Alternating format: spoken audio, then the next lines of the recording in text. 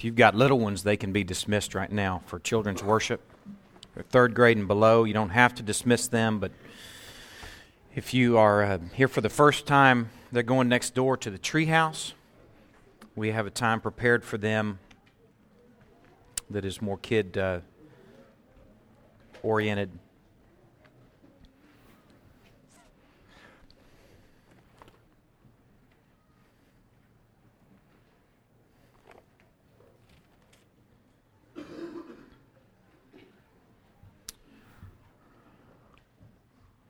Let's start with prayer.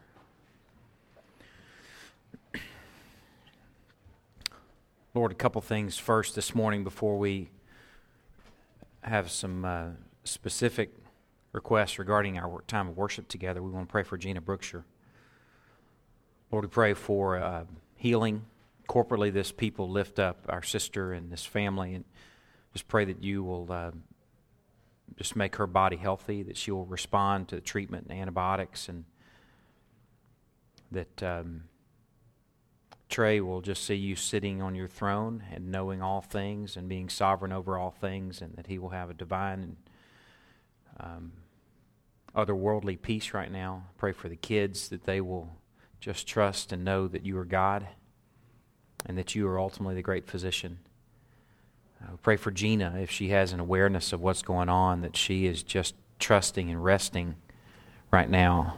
And Lord, we just place her life in your hands, and we just ask for healing.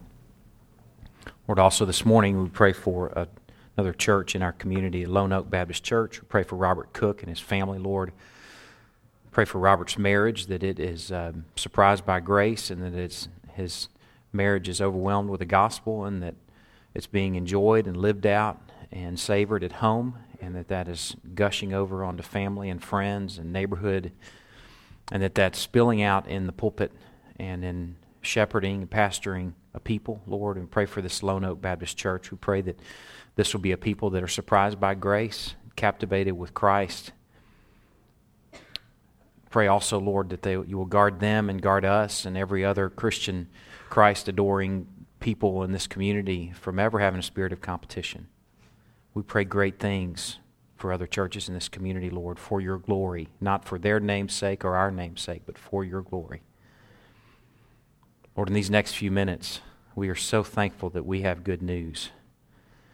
We're so thankful in advance. We thank you for what's in store in these next few minutes. Pray that you will just lay our lives bare, that we will have a divine attentiveness that can't be described, can't be conjured or mustered, but comes from the Holy Spirit. I pray for a clarity of speech that I don't have, that will come from the Holy Spirit, that you will speak to hearts and minds and shepherds and families and worshipers, and that you'll be enjoyed in these next few minutes. We love you, Lord. In Christ's name we pray. Amen.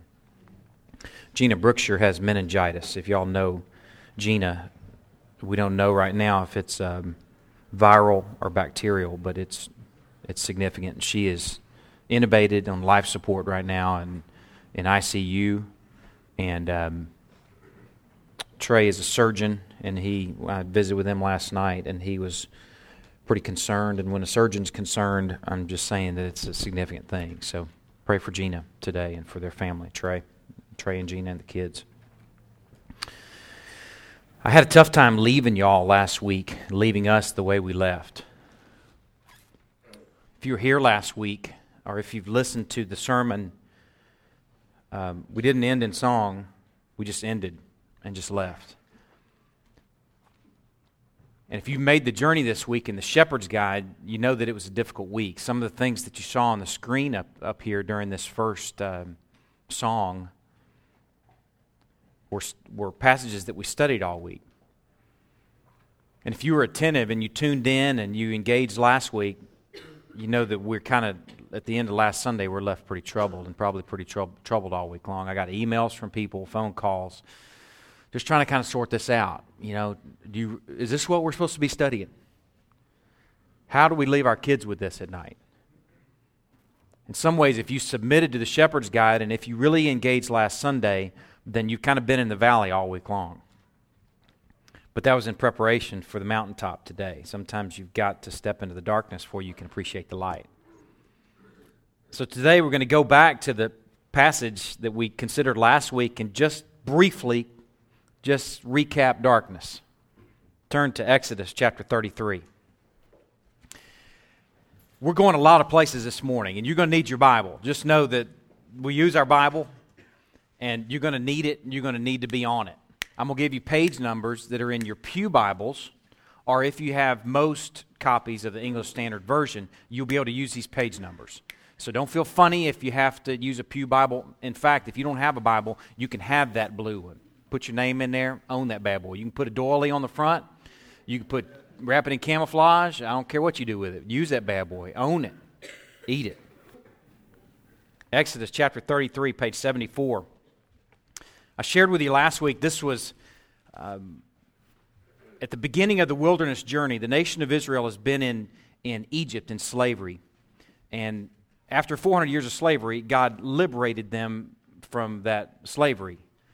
And it's sort of kind of what our week has been like. If the people of God can handle 400 years worth of slavery to enjoy God's deliverance, then we can handle a week worth of maybe valley and darkness to enjoy deliverance. But anyway, the nation of Israel is in slavery in Egypt, and God delivers them. They cross the Red Sea on dry land. They go to Mount Sinai, and they spend some time there at Sinai.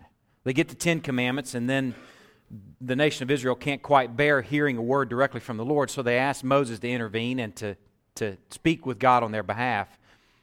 So this, what we considered last week, is where God is talking with Moses. They're on the mountaintop on Mount Sinai. And Moses says to God in verse 18, he says, "Please show me your glory." And God says, "I will make all my goodness pass before you." He says, "I will proclaim before you my name, the Lord." He tells Moses how he can handle that, how he can bear seeing God's glory. He says, "Get in that little cleft over there, hunker down, because when my glory passes by, I'm going to put my hand over you just so you're not consumed by my white-hot glory. And then I'll pass you by, and then you'll be able to peek out and just see the afterglow, the aftershocks of glory as I depart and pass you by." So in fact, that's what happens down in chapter 34, verse 6. The Lord passed before him and proclaimed. Now I want to remind you what he's proclaiming. Look back in the verse we just read. He says, "I'm going to pass before you, and I will proclaim before you my name, the Lord." So that's what's happening. Sure enough, he's passing before him, and he's proclaiming. Really, it's kind of an amplified version. You ever seen the amplified version of the Bible? It's just like the real wordy version. Kind of like the preacher's version, it makes things really complicated. It adds a bunch of adjectives. That's what this is. It's an amplified version of who God is. The Lord passed before Moses and proclaimed, the Lord, a God merciful and gracious, slow to anger and abounding in steadfast love and faithfulness, keeping steadfast love for thousands, forgiving iniquity and transgression and sin." That's where usually our story ends. Most of my life, my understanding of godness has been this first part of this description. It's where I've spent most of my life. Most preaching, most teaching has been this kind of New Testament only sort of treatment where we see this gracious God. I'm going to call him the Cocoa God because he drinks cocoa and he wears an old man t-shirt and he just says, "Crawl up in my lap." I'm sort of forgetful and graceful. And man, it's all good. That's the Cocoa God that I've known most of my life. But then there's the rest of this God that we considered last week. This God that we got to know this week through this Shepherd's Guide. These passages that we considered just this morning where he goes on to say, "But who will by no means clear the guilty."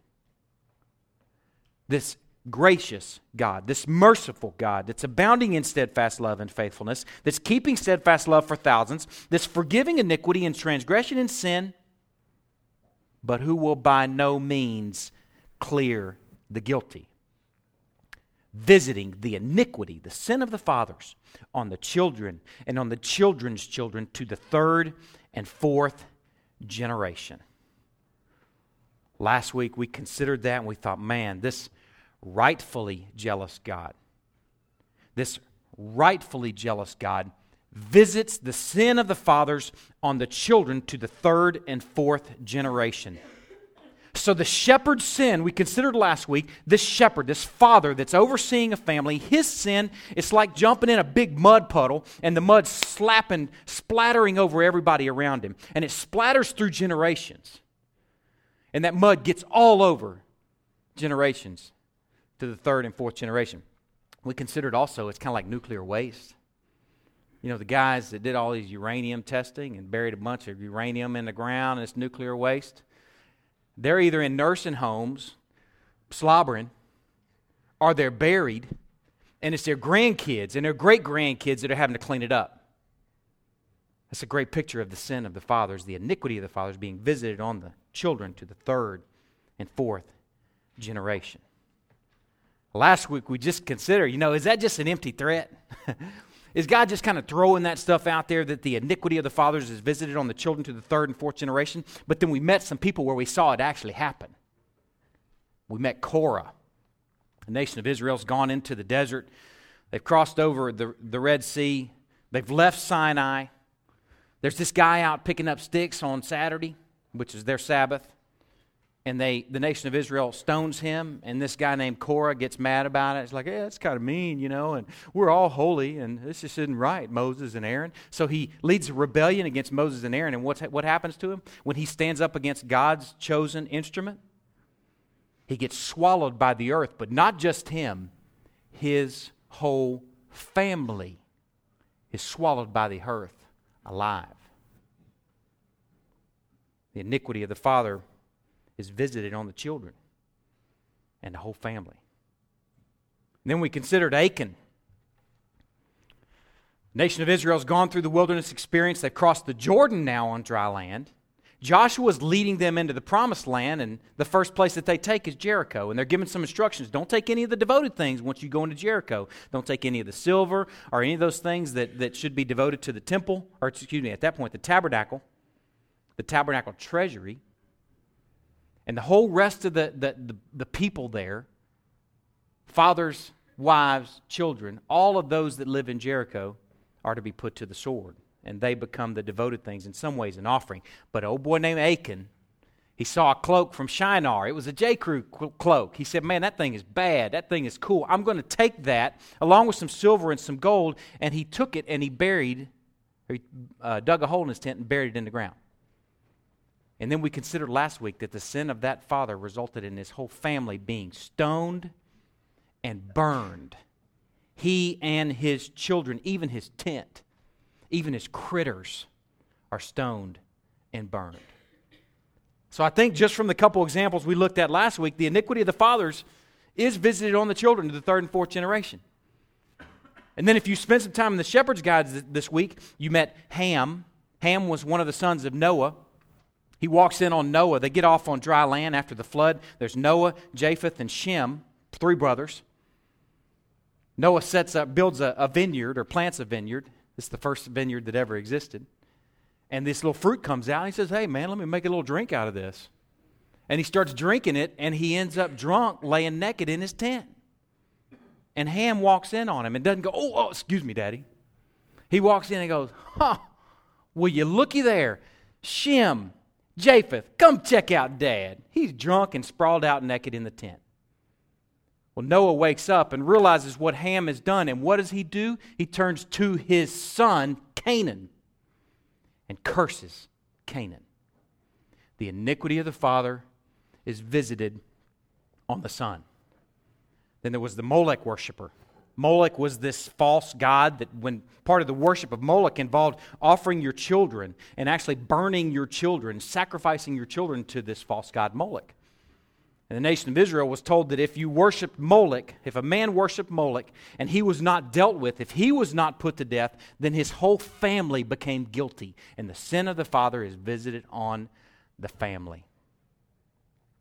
And then there was Manasseh, one of the kings of Judah. This guy was so raunchy that 3 generations later, his grandson is leading Judah and has Hilkiah found the Bible, and Josiah is reading this, tearing his clothes, saying, oh man, let's obey. So he does all these great reforms for Judah, but God's anger is still so kindled for Judah that Judah still pays the price because of his granddaddy, Manasseh. So we found out last week, and we realized over the course of the week that indeed the iniquity of the fathers is visited on the children to the third and fourth generation. Now, turn to Exodus chapter 20.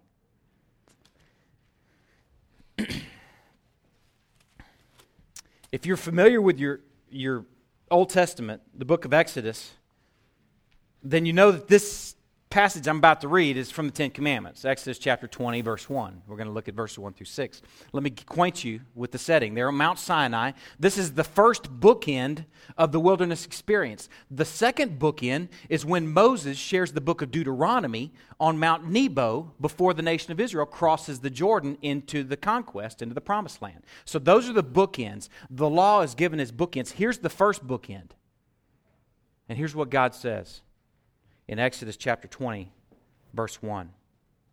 And God spoke all these words, saying, I am the Lord your God, who brought you out of the land of Egypt and out of the house of slavery. You shall have no other gods before me. You shall not make for yourself a carved image, or any likeness of anything that is in heaven above, or that is in the earth beneath, or that is in the water under the earth.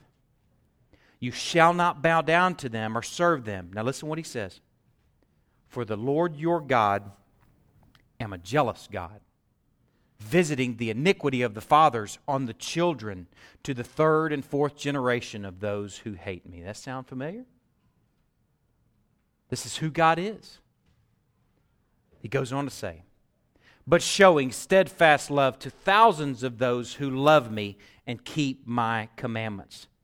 I've got a little note down in my Bible that's an accurate little note that points out that this showing steadfast love to thousands of those who love me, is speaking of thousands of generations. So I'm just going to say right from the outset, this is a pretty good investment. It's a pretty good investment when you consider that iniquity, an investment in iniquity, results in that splattering over to 3 or 4 generations, but an investment in love toward God and obedience results in blessing for thousands of generations. I'm going to say Godward love is a great investment from the get-go. While the iniquity of the fathers is visited on the third and fourth generation, up to the third and fourth generation, God's steadfast love goes to the 1000th generation of those who love Him and obey Him. And those go together, just so you know that. That's a whole nother sermon.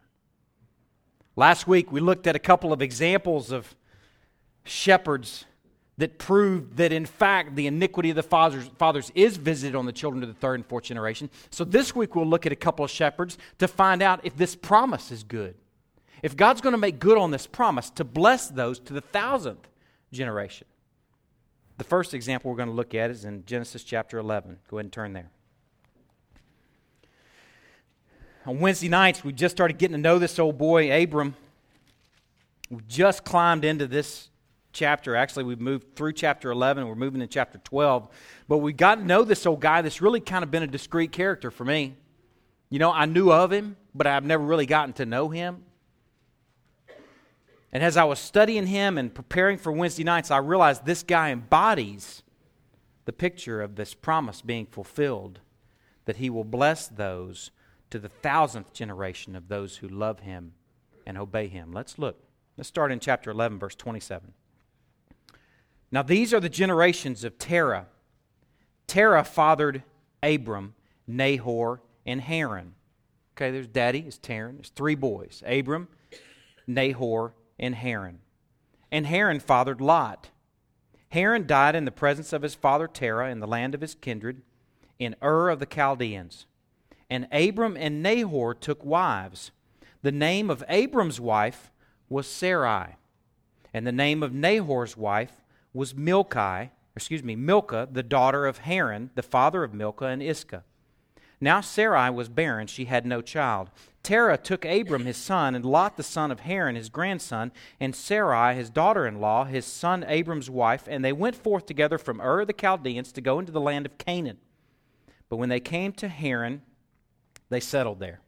Now, the reason I want to take you to this is because first of all, before I share God's promise and God's blessing on Abraham, then Abram, I want you to know who Abram is first. I want you to know where Abram came from. I want you to know that Abram came from the worst of the worst, from the most despicable pagan worshiping family you could possibly imagine. I'm sure there were worse, but his family, there's great evidence, good solid evidence, that his family worshiped the moon god Sin, capital S-I-N. Now here's the evidence. First of all, Terah's name means moon in Hebrew. That's the first clue. The second clue is that Sarai, who was actually Abram's daughter by another woman, or excuse me, not Abram's daughter, Abram's wife, Terah's daughter by another woman, her name actually is identified with the wife of this sin god, the goddess of this moon god, Sarai.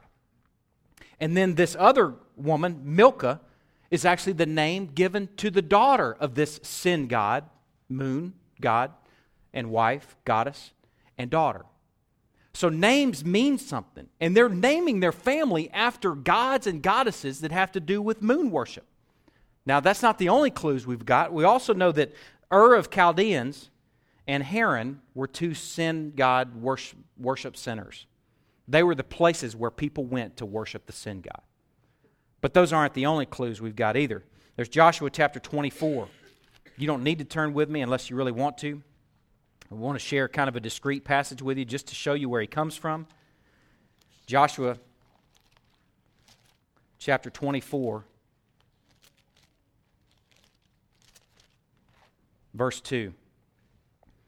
And Joshua said to all the people, "Thus says the Lord, the God of Israel, long ago your fathers lived beyond the Euphrates." Terah, moon boy. There he is. Terah, the father of Abraham and of Nahor, they served other gods. So it's not just reading the tea leaves with the clues of their names.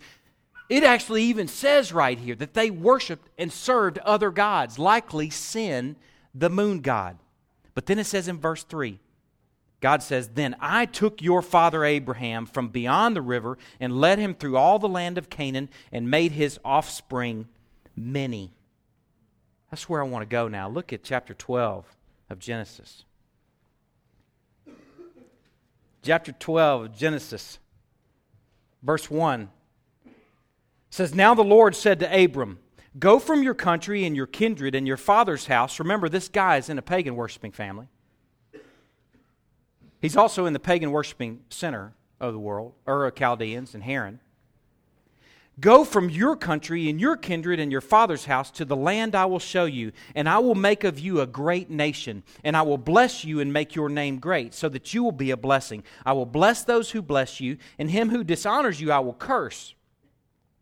In you, you who are rescued from a pagan worshiping family, in you, all the families of the earth shall be blessed." This dude, Abram, born into a pagan family, is rescued by a holy God. He's reckoned righteous, and he becomes the father of a new blessed people. Here's a couple other pictures. Turn to Genesis chapter 15. Same guy, same story. Genesis chapter 15. We're trying to figure out if God's promise of steadfast love toward the 1000th generation, if he's really follows through on that sort of thing. Genesis chapter 15, verse 5. Abram is having a vision, and in this vision, God tells him, he says, "Look toward the heaven and number the stars if you're able to number them." Then he said to them, "So shall your offspring be." And he believed the Lord, and he counted it to him as righteousness. Obedience on Abram's part, and trust and belief Godward is going to splatter over the ages onto generations and generations and generations and thousands of them. In fact, numbered like the stars sort of generations. In fact, as we sit here today and we worship and we sing and we dine on this book, we're on the receiving end of his faithfulness.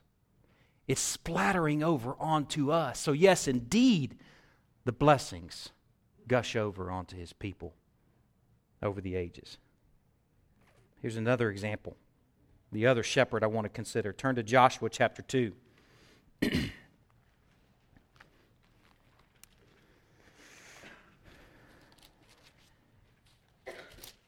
Joshua chapter 2. You may remember the context of Joshua last week The book of Joshua is about the nation of Israel. After they've gone through the wilderness experience, they've crossed the Jordan. Moses died. All that first generation died in the wilderness because they grumbled and they complained and wouldn't go in when God told them to go in. So this new generation goes into the promised land and they begin the conquest. And this is our context and our setting. Joshua leads them across the Jordan on dry land. They have a group circumcision. Everybody recovers from that. And then the conquest begins, and that's where we pick up in chapter 2. Listen to what happens. Joshua sends in some spies to go into Jericho, to check out Jericho. He says, go view the land, especially Jericho. And they went and came into the house of a prostitute whose name was Rahab, and they lodged there. So just envision these spies. A couple of them go into the promised land, and then they see Jericho. Got big walls around it. They sneak up on Jericho. They try and look like a local. I don't know what they would have looked like.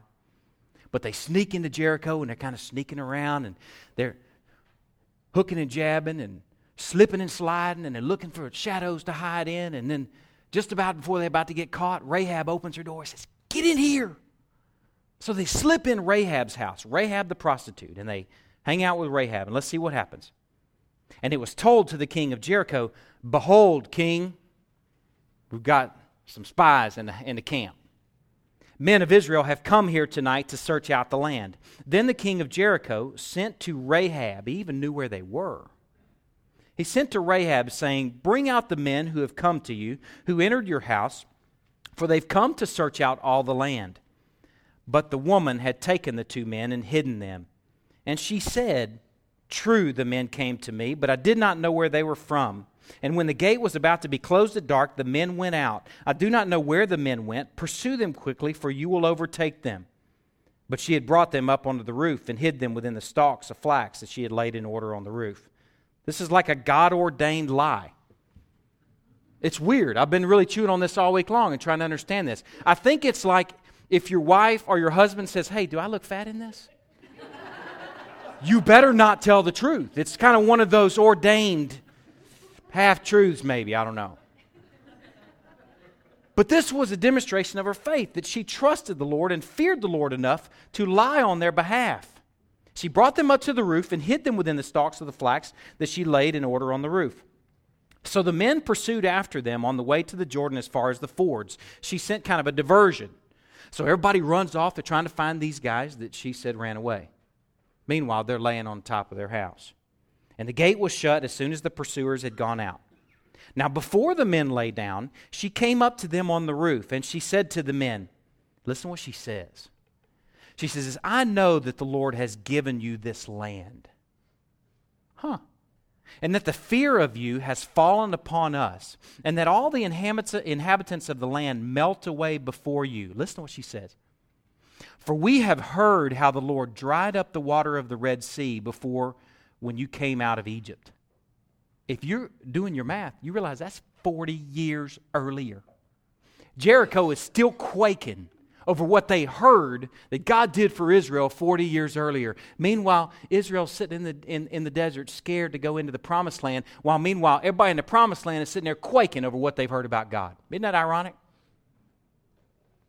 Here's what she says. It says, we've heard how the Lord dried up the water of the Red Sea before when you came out of Egypt, and what you did to the two kings of the Amorites who were beyond the Jordan, to Sihon and Og, whom you devoted to destruction. And as soon as we heard it here in Jericho, let me tell you what happened, guys.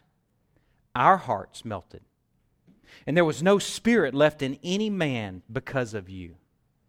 For the Lord your God, He is God in the heavens above and on the earth beneath. Rahab has faith. That's a picture of faith right there. Your God, He is the God. Your God, spies, is the God in the heavens above and on the earth beneath. So then she says, now, spies, please swear to me by the Lord that as I've dealt kindly with you, you also deal kindly with my father's house, and give me a sure sign that you will save alive my father and mother, my brothers and sisters, and all who belong to them, and deliver our lives from death. And the men said to her, our life for yours, even to death. If you do not tell this business of ours, then when the Lord gives us this land, we will deal kindly and faithfully with you. So then She let them down by a rope through the window, for her house was built into the city wall. You can envision that. You can imagine this big wall with a window, Rahab letting this rope out and the spies sliding down. That's exactly what happened. She lived in the city wall, and she said to them, "Go into the hills, or the pursuers will encounter you, and hide there 3 days until the pursuers have returned. Then afterward you may go your way." And the men said to her, "We will be guiltless with respect to this oath of yours that you have made us swear. Behold, when we come into the land," listen to what the spies tell her. "When we come into the land to whip Jericho's behind here in a little while, Rahab, you shall tie this scarlet cord in the window through which you let us down. And you shall gather into your house your father and mother and your brothers and all your father's household." It's sort of like a little mini Passover. You don't have to slather up the doorpost, Rahab. Just hang this scarlet, it's appropriate color, this scarlet cord on your window, and you'll be passed over. But don't step outside of that house. "If anyone goes out of the doors of your house, Rahab, into the street, his blood shall be on his own head, and we shall be guiltless. But if a hand is laid on anyone who's with you in the house, his blood shall be on our head," the spies. "But if you tell this business of ours, then we shall be guiltless with respect to your oath that you have made us swear." And she said, "According to your words, so be it." Then she sent them away, and they departed. And what did she do? She tied the scarlet cord in the window. Good decision, Rahab. Let's see what happens. Turn over to chapter 7. Chapter 7, verse 20.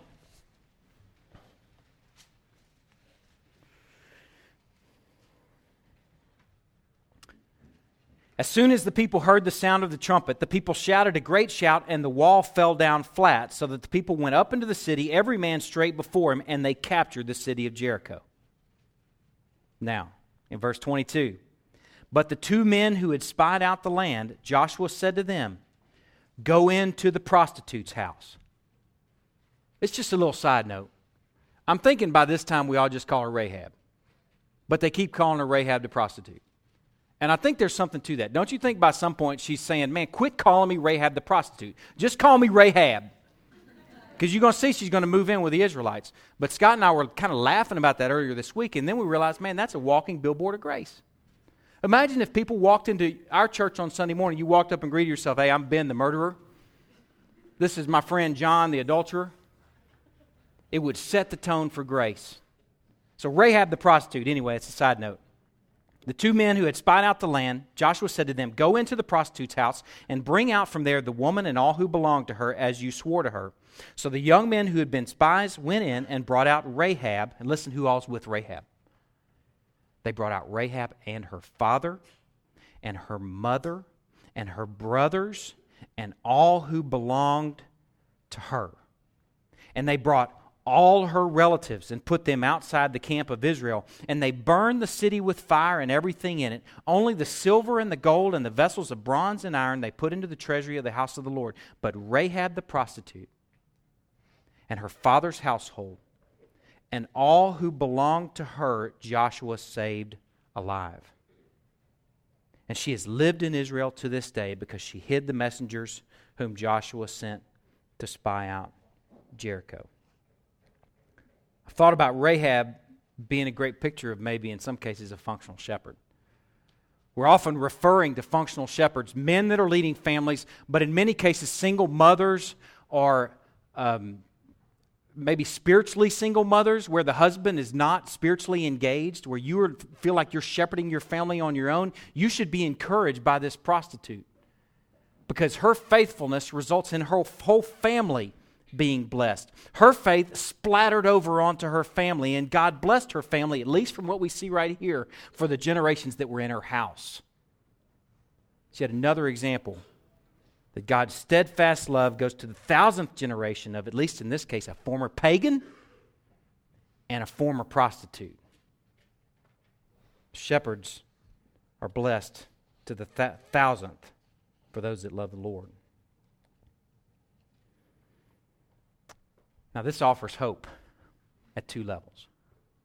I know it's been kind of a complicated little journey we've been on already. I'm glad you hung in there because I got good news for you. First, on the visible level, here's the hope. If you look, I realized one of the things that killed me last week was dismissing people and sending people off in a study that might just remind them of how sorry their daddy was, or what a loser their granddaddy was, or maybe considering just how sorry they are. And that was troubling for me, but I want you to appreciate and consider that if all you look around, all you see around you is mud and nuclear waste that you've been left, you need to know that there's hope.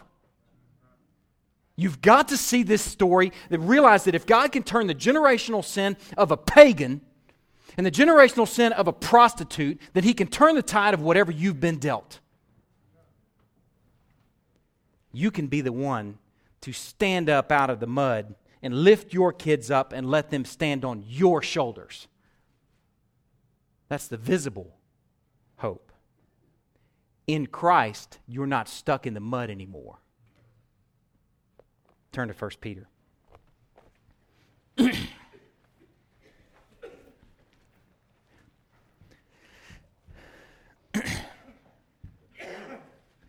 It's on page 1014 of your Pew Bible. I told you I was going to give you page numbers today, and I hadn't given any yet. 1014, I want you to see this. 1014 of your Pew Bible, 1 Peter chapter 1, verse 17. And let me escort you into this. As I'm reading this passage, I want you to think about your daddy. Some of y'all that have really been wrestling with this all week thinking, man, all I got is mud and nuclear waste. Think about your granddaddy. Think about your great-granddaddy. Think about whatever you've been left. And listen to this. Verse 17. If you call on Him as Father, if you're a believer, essentially what's that saying? If you call on Him who's Father, or Him as Father, who judges impartially according to each one's deeds, conduct yourselves with fear throughout the time of your exile. You walk circumspectly, walk carefully in your time here on earth, knowing, listen to what He says, knowing that you were ransomed from the futile ways inherited from your sorry, mud-slinging, nuclear waste-leaving father.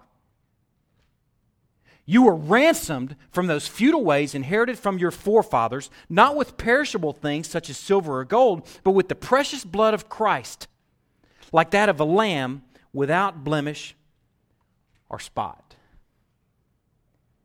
If you last week and this morning, as you're sitting thinking about your past shepherding, what you've been dealt, if you're thinking that you're dealing with mud and nuclear waste, you've got to realize that in Christ you've been ransomed, redeemed, and rescued from those futile ways. You have got to see the truth and the hope in that. And the reality is all the money in the world couldn't purchase your way out of generational sin, can it? You know how bad and how terrible generational sin can be. Years and decades and hundreds of years potentially heaped up of heartbreak and sin. Nothing can buy your way out of that but one thing, and that's the blood of Jesus Christ can purchase your way out of it. In fact, it does.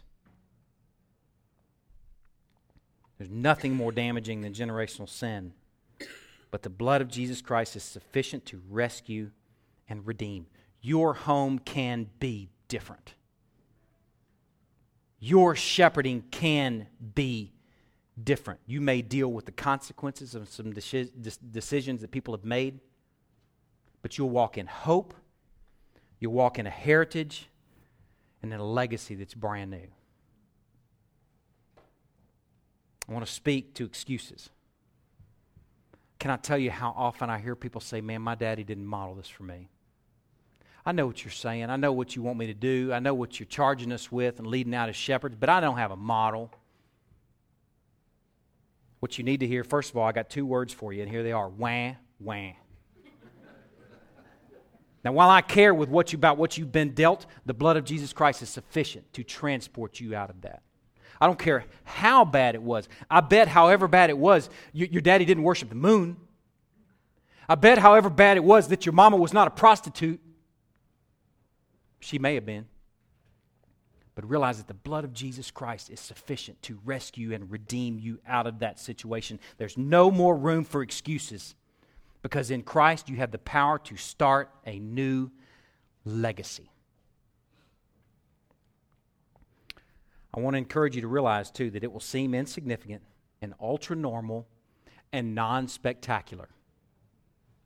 If what you're hearing right now over the past few weeks, you're thinking, man, I need to sit and do what he's talking about. I need to shepherd my family. You won't hear the angels singing, likely. Beams of light won't shoot into your den as you sit with your children and read the Bible with them. You won't levitate and feel like you're floating on a cloud as those things happen. It will seem ultra normal and non-spectacular. I shared the story a few weeks ago about sitting with my mom and dad and my wife and my kids on Christmas morning in my parents' bedroom. I shared it at the end of a sermon, and it really wasn't part of the sermon, and it's appropriate to share right now because this is proof. Most of my life growing up, I can remember my dad maybe a couple times a month, maybe on Saturdays, usually on Saturdays, calling us into the bedroom, and we'd sit on mom and dad's bed or on the floor. My dad would open up the Bible, and he'd read a verse that he's been studying, or he'd read something that the preacher had preached on the week prior, or he'd read something that's coming up in a Bible study that he's preparing, and he'd just read a verse, and he'd go around the room. Ben, what do you think of that verse? What does that mean to you? And I don't know, Dad. Then he'd go to Mark. Mark, what does that verse mean to you? I don't know, Dad. Then he'd go to Andy. Hey, Andy, what does that verse mean to you? I don't know, Dad. And then he'd say, okay, well, here's kind of what I think. And then he'd pray, and then, okay, you guys, you're dismissed. Go start on your chores, slaves. Yep. But that's the way it worked, and it was a couple times a month, and it was consistent. And I don't remember on any of those times thinking, boy, my dad is such a spiritual man. I don't remember on any of those specific occasions thinking, my dad is so wise and Christ is so incredible. I don't remember any specific account, but I realized that there were seeds sown that found purchase over time. And in each of those occasions, my dad probably walked away thinking, man, is this anything? Am I making a difference in these guys' lives? And here I'm feeling like right now, if there's anything in me that truly cherishes my God, it must be because my daddy, or at least part of it, is because my daddy, my father, cherishes God. I'm standing on his shoulders, and it seemed insignificant to him, likely. But it made a difference in my life because it told me it mattered. So whatever you've been dealt, you have the opportunity in Christ to start a new legacy and a new heritage. And your kids will stand on your shoulders. Now, that's the hope on the first level, the visible level. I realized as I was preparing this sermon these last few weeks that what I had in mind initially was kind of a buck-up shepherd sermon. Come on, shepherds. Grit your teeth. Let's be good shepherds. Let's do a good job. Let's sit and read the Bible to our families. And it was kind of a, don't be sorry, don't be lazy. You have a chance to turn the tide, that sort of message, which kind of that's what it's been so far. But what I realized in studying that is that this message has morphed into something much bigger than that. I've been speaking to the visible hope initially, but let me escort you into the invisible hope. What I want you to appreciate that if we're honest, what I want you to enjoy, if you climbed in the Shepherd's Guide this week, and if you were here last week and you considered Korah's sin and Achan's sin, what I want you to consider is that we've all been left a degree of nuclear waste. I mentioned last week that we're all related to another shepherd that's failed us, and his name was Adam. When Adam took of the tree of the garden and the tree of the knowledge of good and evil in the garden, when he took and ate of that tree, his rebellion led to condemnation for all men. You've got to appreciate that God is that holy and that sin is that corrosive. That yes, taking a piece of fruit from a tree that God said not to eat from can result in condemnation for all humanity. God is that holy. And sin is that corrosive and damaging. And He is all of our shepherds. Up to this point, some of y'all have been thinking, man, my shepherd, he was pretty good. Like my dad, man, I think he did a great job of what he had. But as I was studying this, I thought about my dad, and I thought, man, however great my dad was related to Adam. Whatever great my dad did, he was condemned too. And I'm related to Adam too. So whatever our situation, we are in a real fix. All humanity's in a real fix. I was also hoping that as you studied these things that you would consider that though we're related to Adam, we don't need Adam to be guilty. Because if it hadn't been Adam, it would have been me. If God made Ben and Eve, we'd be talking about Ben right now instead of Adam. If He'd have made you, men, and Eve, it would have been you. Because no one's righteous. No, not one. As I considered what happened to Achan and his whole family, where all he did was take some of the devoted things, have you ever taken something that you shouldn't? Have you ever stood up to God's ordained leadership like Korah did? I bet you stood up to your family before, or your parents before. See, the reality is we're all guilty.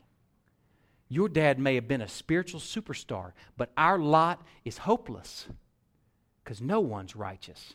No, not one. And our relationship to Adam is too desperate and too dark for any solution.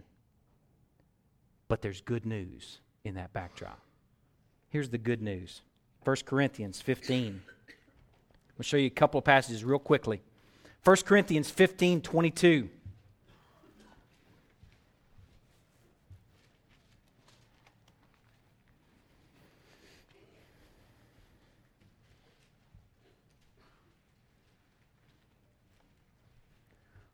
For as in Adam, our shared shepherd, my shepherd and yours, ultimately, for as in Adam all die, so also in Christ shall all be made alive. Here's another picture, Romans chapter 5. I referred to this passage last week, but I didn't share the whole part of it. Romans chapter 5, verse 18. You won't be able to get there before I read it. Therefore, as one trespass led to condemnation for all men, that's the taking of the tree of the knowledge of good and evil, Adam's sin. So one act of righteousness leads to justification and life for all men. What's that one act of righteousness? It's called the cross. Through that one act of righteousness, we have hope. Now turn back to 1 Peter chapter 1. It's a passage that we've read already, but you've been thinking about it. When we read it before, you were thinking about your physical, visible daddy or your visible granddaddy. Now, think about it in terms of your Adam, your daddy that you may not have been really thinking about. If you call on Him as Father who judges impartially according to each one's deeds, conduct yourselves with fear throughout the time of your exile, knowing that you were ransomed from the futile ways inherited from Adam. Do you see that? You were ransomed from your futile ways inherited from Adam, from your forefathers, not with perishable things such as silver or gold, because all the money in the world could not purchase deliverance from that guilt and that condemnation in Adam. It took something more than that, but we were purchased and ransomed with the precious blood of Christ, like that of a lamb, without blemish, without spot. See, the reality is we've got a whole new shepherd. That's why there's ultimately hope for all of us. If the first part of this sermon you've been thinking, man, my dad's pretty awesome. Hopefully right now you're realizing that no one's righteous. No, not one. I'm glad that you had an awesome daddy. I'm thankful for my daddy, but ultimately I'm thankful for this daddy a lot more. I'm thankful for the work of this good shepherd, this perfect, sinless shepherd that went to a cross on my behalf and paid for my sin and escorted me, adopted me into a whole new family where Adam's not my daddy anymore. This is the hope of the gospel. This thing began as a buck-up shepherd sort of sermon and has turned into the gospel.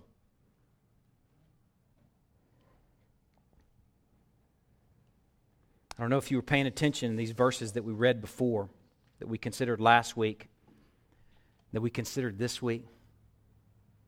That the Lord is merciful, the Lord is gracious, that He's slow to anger, He's abounding in steadfast love. He's faithful. He's keeping steadfast love for thousands, forgiving iniquity and transgression and sin. I don't know if you've thought about how does that reconcile with the rest of that name, where it says, who will by no means clear the guilty. Because we're going, wait a second. Everybody's guilty. No one's righteous. No, not one. We're all Achans. We're all Korahs. We're all Adams. And we all have a hopeless situation. And He will by no means clear the guilty. And He will visit the iniquity of the fathers on the children's children to the third and fourth generation. The way that thing fits together, God is not Sybil. He doesn't have multiple personalities. That is the wholeness of God. And what glues the first part of that definition of His name to the second part is the cross. And the people of God have to see the singularness of that cross. That's how we understand our God. That's how we get to know and reconcile the cocoa God with the jealous holy God. We've got to adore that cross. We've got to be shepherded and centered in that Christ. That is what we do, shepherds. And you shepherd best when you are enjoying that Christ. If you try and buck up and you just try and be a good old dad and try and read the Bible, but you're not enjoying this gospel and the invisible hope that we have in our Christ, it's a positive thinking sort of gospel. I can think of some other people that come to mind that preach that sort of baloney. You can't do that. The shepherd has to quake. The shepherd has to sing. The shepherd has to enjoy that Christ and realize that we shepherd most effectively when we are enjoyifying. Yes, that's not a word, I made it up. When you're enjoyifying the gospel. Because that is glorifying God in your home. And you are escorting the good news of the finished work of a new good shepherd into your home. And that's where true shepherding comes about. We have been rescued and placed into a whole new humanity by this Christ. The unfortunate thing is the first part of this sermon, I realize it could be a lot more tangible because you can envision a sorry daddy. Even if you had a good one, you can envision what a sorry daddy is like. And the second part of this is kind of more theological, and you're like, it's hard for me to really see my guilt in Adam. You need to read your Bible. The second part is bigger than the first. The invisible hope that we have in this new good shepherd is the good news. That's what creates the people of God. That's what gathers people from the four winds. That cross is that powerful to redeem us and rescue us from a history of condemnation in the person of Adam. And it's only the cross that can do that. We've been adopted into a new family with a new shepherd. And while we bear the scars of the old family, we do. Because we get sick and we hurt and we have suffering. While we bear the scars of the old humanity, now we walk in hope, now we walk in purpose, now we walk in meaning, and we walk in identity now in the person of Jesus Christ. As a new people, we have a whole new heritage. We stand now as a people, we stand on the shoulders of the cross.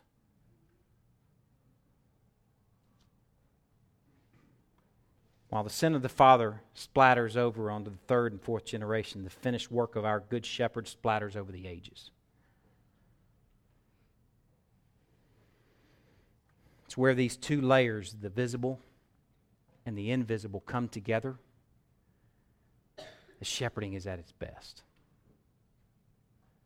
It's where the shepherd is truly enjoying and savoring the invisible, that the visible starts to change over time.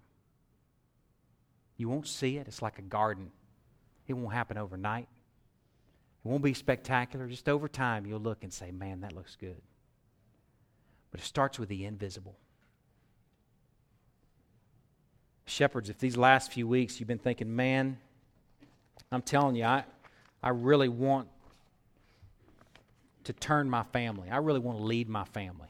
I want to be the kind of shepherd that we've been talking about these last few weeks. This Dibs series has really gotten me convicted. I see that everything about me has been about working 18 hours a day and feeling like my identity is in bringing home a big paycheck and having a big house or a nice car, and that's all that. But you're looking at this biblically and you're going, wait a second, that's not shepherding. And you're convicted and you want to rally. You got to realize it's got to start with the gospel. It's got to start with enjoying our Christ and marveling at the cross and being grateful for grace and mercy. It's got to start there and it's got to stay there. That's the only way you can shepherd your family rightly. We don't have, typically, we won't this morning either, we won't have altar calls. If you've been in church most of your life, you're like, man, why don't you guys have an altar call? I don't know. It's not in here. You know, we've deified this trip down an aisle as some sort of thing I don't even know what it is. I did it, but it's not the faith. I'll tell you what the faith is. The faith is people wanting to follow Christ and want to begin the journey. These last few weeks, some of you shepherds, you've been hearing this, and you're like, man, I don't know how to do that, but I want to do that. I think all my life I've kind of been living in this trip down an aisle, but I want to be on this journey that you're talking about. I'm begging you to connect with another man that you see on the journey. If you're a single mom or a functional shepherd, ladies, I'm begging you to connect with another woman you see on the journey and share with them what you're dealing with, what you're going through. Share with them your fear. Share with them your questions. And realize that we're on this journey together. You will find such nourishment, such encouragement, such hope in seeing that other people are about this very same journey that you want to be on. You can talk with any of the elders, any of the teachers that teach Bible studies. There are probably people around you maybe that you met this morning that you can talk with. If you try and keep things private, they'll never get sorted out. I'm begging you to connect with somebody with something that matters so that you can shepherd your family rightly, so that you can enjoy our Lord rightly. This morning, what we've prepared in response to the week that we've been through in our sermon last Sunday is just a time of just unabashed, wholehearted worship and song.